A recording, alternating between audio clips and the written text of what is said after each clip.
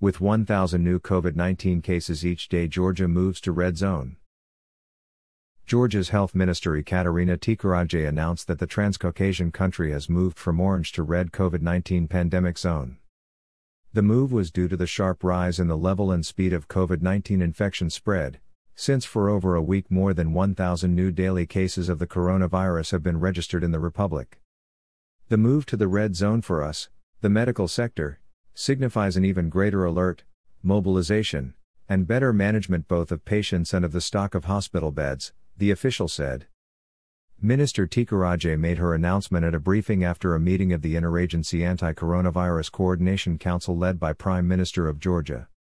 From March until September, Georgia was in a green zone due to the low indicator of the spread of the infection.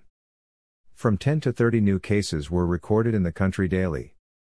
In autumn, the epidemic situation in the country began to aggravate sharply. For over a week, the daily growth in the republic has been surpassing 1,000 cases.